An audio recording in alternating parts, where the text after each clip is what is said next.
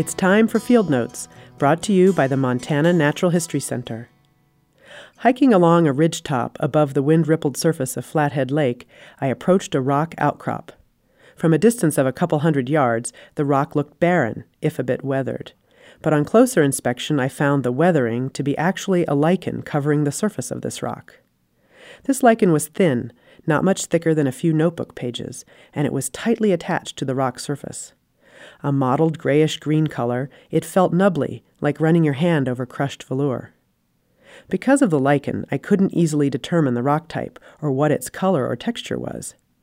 I'm just an amateur, but even professional geologists can be frustrated by the growth of lichens because they obscure so much valuable geologic information. But in fact, lichens, while masking the surface, can actually reveal what lies beneath that surface within the solid rock. Lichens are a combination of fungi and algae living together in a symbiotic relationship. In this symbiosis, the fungi and algae benefit from each other. This evolutionary adaptation allows lichens to grow in some incredibly harsh environments, in deserts and in the Arctic, on barren tundra and on bare rock. Lichens grow in such rugged environments that some early naturalists thought they existed on nothing but air and sunlight. Actually, the algae provide carbohydrates through photosynthesis, and the fungi provide a structure and also nutrients from the substrate or surface on which the lichen lives. Botanists studying lichens have found that they secrete acids that break down the chemicals in rock and draw minerals such as iron and copper into the lichen. In one study, lichens growing on rocks containing an unusual amount of copper likewise showed an unusual concentration of that element, up to 10 times normal. It's this ability of the fungi that's important to geologists. The minerals that make up different rocks help determine which lichen species live there. Those minerals also color the lichen.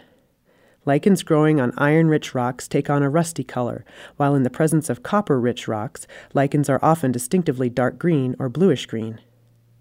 Lichens live a long time, and the thin, crusty lichens that grow on rocks live particularly long. Some colonies are estimated to be more than 4,000 years old.